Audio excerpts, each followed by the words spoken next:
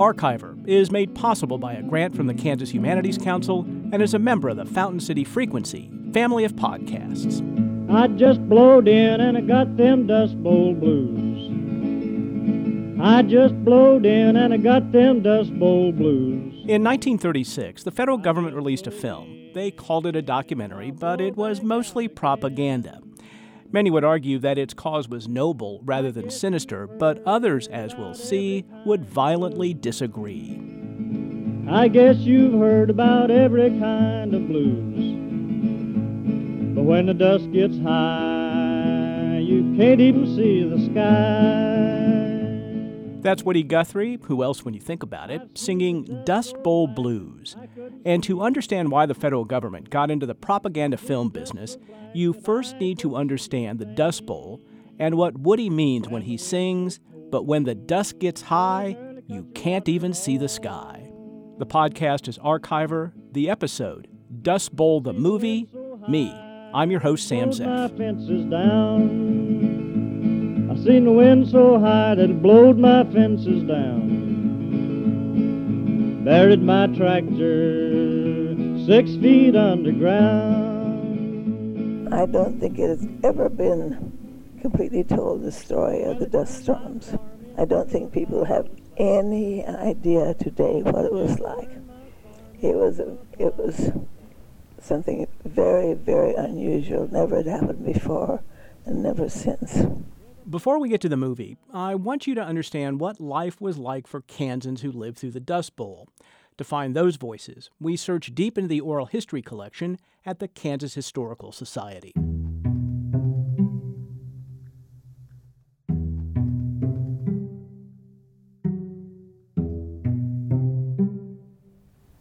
Well, I'll tell you a little bit about the dust storms. They did not blow in. There was no wind. It was quiet as could be, still. And down the street came this great big, just rolled in like a wheel. Another thing, the rabbits, there was a lot of them suffocated right in their little, I don't know what you'd call it, a hut or whatever. It just suffocated right in there, right where they sat there from that dust. And then, of course, the first big one we ever saw, we not only turned our lights on, but we couldn't even see the light on our own front porch. By the time it got over as far as our place, we couldn't see the neighbors, we couldn't see our own front porch light. And it was frightening. You thought at first that you'd have gotten in on the last day in the world. And everybody, I think, felt that way. Our youngest child was only about 2 years old. And at night, I would wet one of the crib sheets and put it over the crib so he could breathe. I read so much today about the pollution, the air pollution, and I just wonder if the pollution we had from that dust wasn't worse, or as bad at least, as the pollution we have today. It was rough, but we learned to accept our lot in life and look for better times.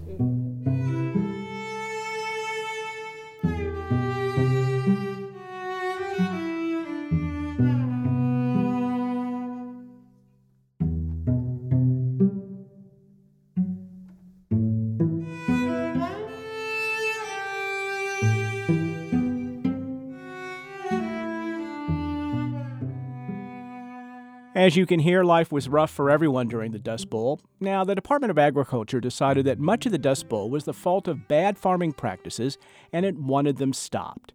To do that, they needed farmers to buy into new programs and Congress to pay for them. And that's where the plow that broke the plains come in. While paid for by the federal government, it was the brainchild of first-time director Per Lorentz. Parts of it were shot in Kansas, and the lush score, as much a character in the film as the land, was composed by Virgil Thompson, who was born in Kansas City. Film was becoming the most powerful media at the time, and Washington was going to use it to change hearts and minds.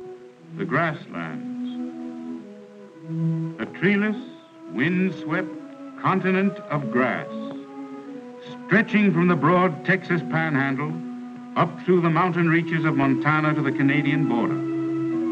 A country of high winds and sun.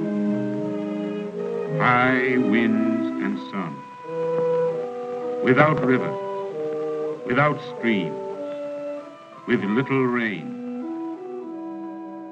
Now, the government wanted to show that there are good ways to use the land and bad ways. The film shows cattle and cowboys using the vast grasslands of the plains to raise beef. But suddenly the music changes. The visuals go from the natural beauty of the plains to farmers cultivating it. You see plows breaking the plains. It's ominous. The first fence. Progress came to the plains. Archiver historian Virgil Dean joins me now. So the plow that broke the plains, would it have been shown in movie theaters? Would it be part of like a double feature? Or how would that film have been distributed by the government? Yeah, I think it was. I think they probably intended to have it with a pretty wide release, and it certainly was of that quality. As it turned out, from what I understand, it was fairly limited. It was more of used in more educational purposes, with smaller groups, and pretty quickly taken off of the out of circulation because of some of the controversy it created. So why the film? Why did the government decide that it needed to produce this documentary, and who produced it within the government? Yeah, it was produced by the Resettlement Administration. Tell me about that. I've never heard of that. That's one of those government agencies that you don't hear much about. New Deal agency that was created in 1935 to address some of the problems throughout the country in rural areas in particular. In the South and particularly in the West. And the idea was to help people relocate if they were in an area of marginal productive, where the land was marginally productive. And, of course, that fit the Dust Bowl area. So they became active in that area. In Kansas, the area that's most impacted by it from a long-term standpoint was Morton County, where we now have the Cimarron National Grassland because of the land they set aside and took out of production for that purpose. But the idea was to resettle farmers in lands that were on kind of model farms that would be allow them to have a more productive existence. Now, the fact is that swath of the Great Plains that stretched from Canada to the Rio Grande was super productive for many years. There were several years of record rainfall early in the century, and because farmers used mules rather than tractors to plow, the land used for wheat was somewhat limited. But then the assassination of the Archduke Ferdinand in Sarajevo changed farming in Kansas.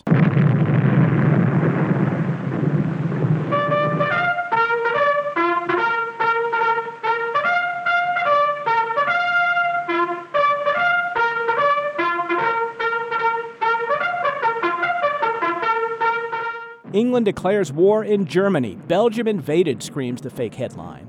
And then the headline changes to War News Tumbles Security, Stock Exchange Closed, Wheat Prices Soar.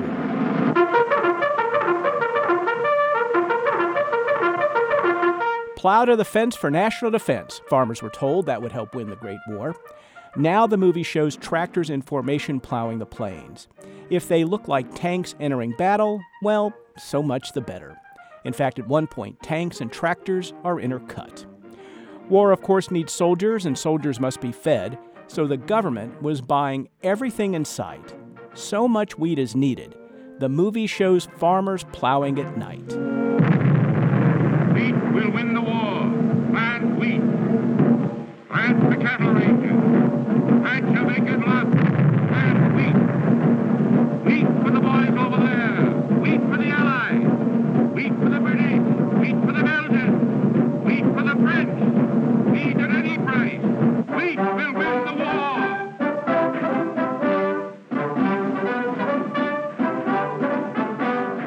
After the Allies win the war, land speculators encouraged some of the returning doughboys and others to move to the plains and put even more land into production. Then the stock market crashed in 1929. And in short order, wheat prices plunged from $1.25 a bushel in 1929 to just 39 cents in 1932.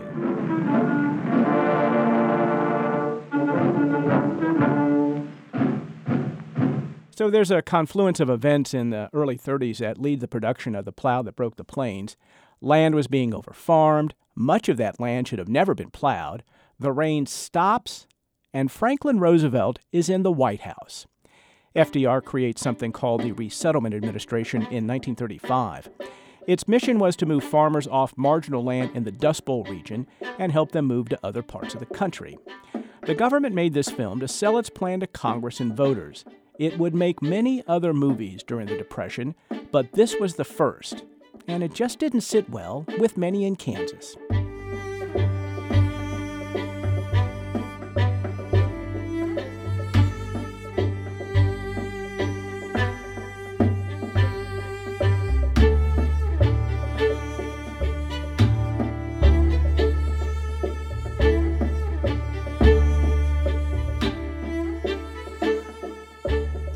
The Dodge City Globe, Daily Globe, in June 1936 ran a piece just titled "The Plow That Broke the Plains," but the editorial column that followed was pretty critical of Rexford Tugwell, who, as it puts it here, to quote the paper, the theorist in chief of the reclamation of the High Plains, and talks about how he has turned to the films to show the sins of the High Plains farmer in turning under the sod. And so he's very critical of the theorists, the New Deal, the Eastern kind of elite, as they might look at them at the time. Many were critical of their left-wing politics, if you were particularly conservative. And so he was very critical of what they were doing. So how much of this was specific about the Dust Bowl and this movie, or how much of the criticism do you think was just hatred for Franklin Roosevelt's New Deal? I think by 1936 it's both. They're skeptical, certainly.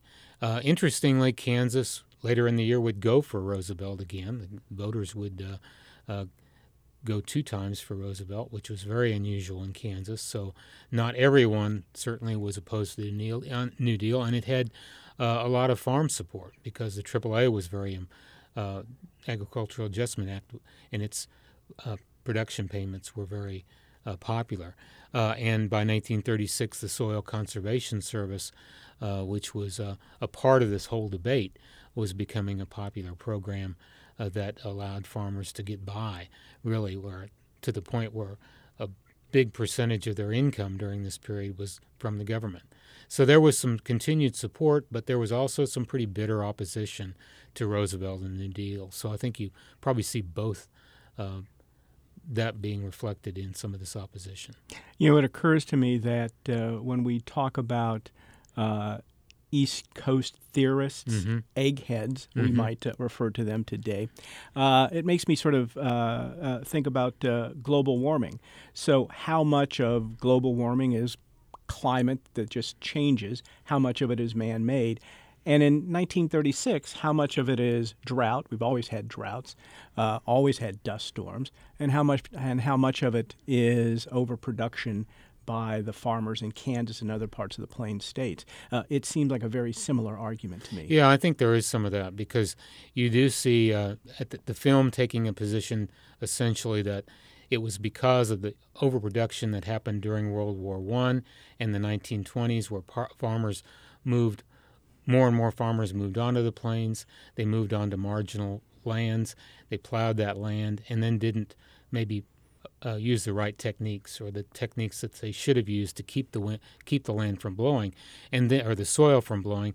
And then, of course, you put drought on top of that, which comes in the early 30s, and that's what is the emphasis there. Others would say, as you did, that drought is a reoccurring problem on the plains, and that you're going to have dust storms and you're going to have some wind erosion, regardless of what you do as farmers. So there's a matter of emphasis, I guess, on what is really the cause, how much of it's just cyclical, and how much of it is caused by human activity.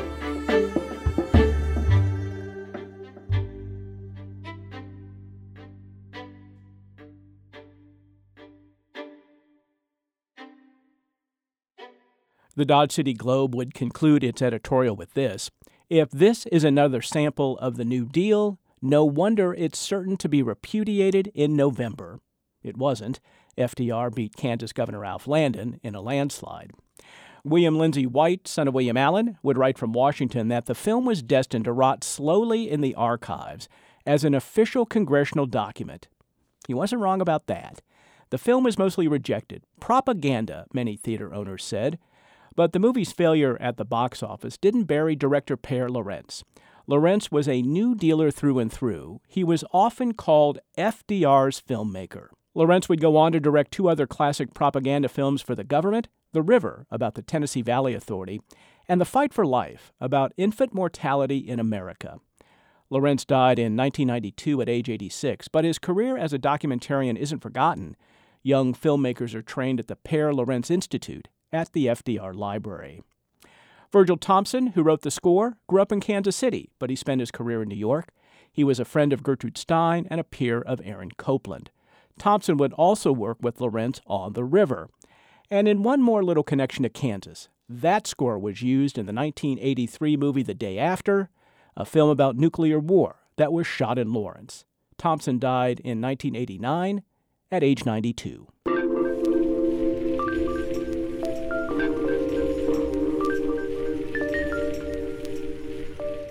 And that's Archiver. The podcast is produced by Matt Hodap in the studios of KCUR 89.3 in Kansas City and is made possible by a grant from the Kansas Humanities Council. Thanks to Daryl Garwood and Nancy Sherbert at the Kansas Historical Society for Research Help. Archiver is a co-production of Fountain City Frequency and Do Good Productions, where Nancy Seelan is executive producer. You can see lots of stills from the movie and what the Dust Bowl looked like in Kansas at FountainCityFrequency.com. And hey, if you like Archiver, go ahead and leave a little review over there on iTunes. For my favorite Kansas historian, Virgil Dean, I'm Sam Zeff, and I'll see you on the next Archiver.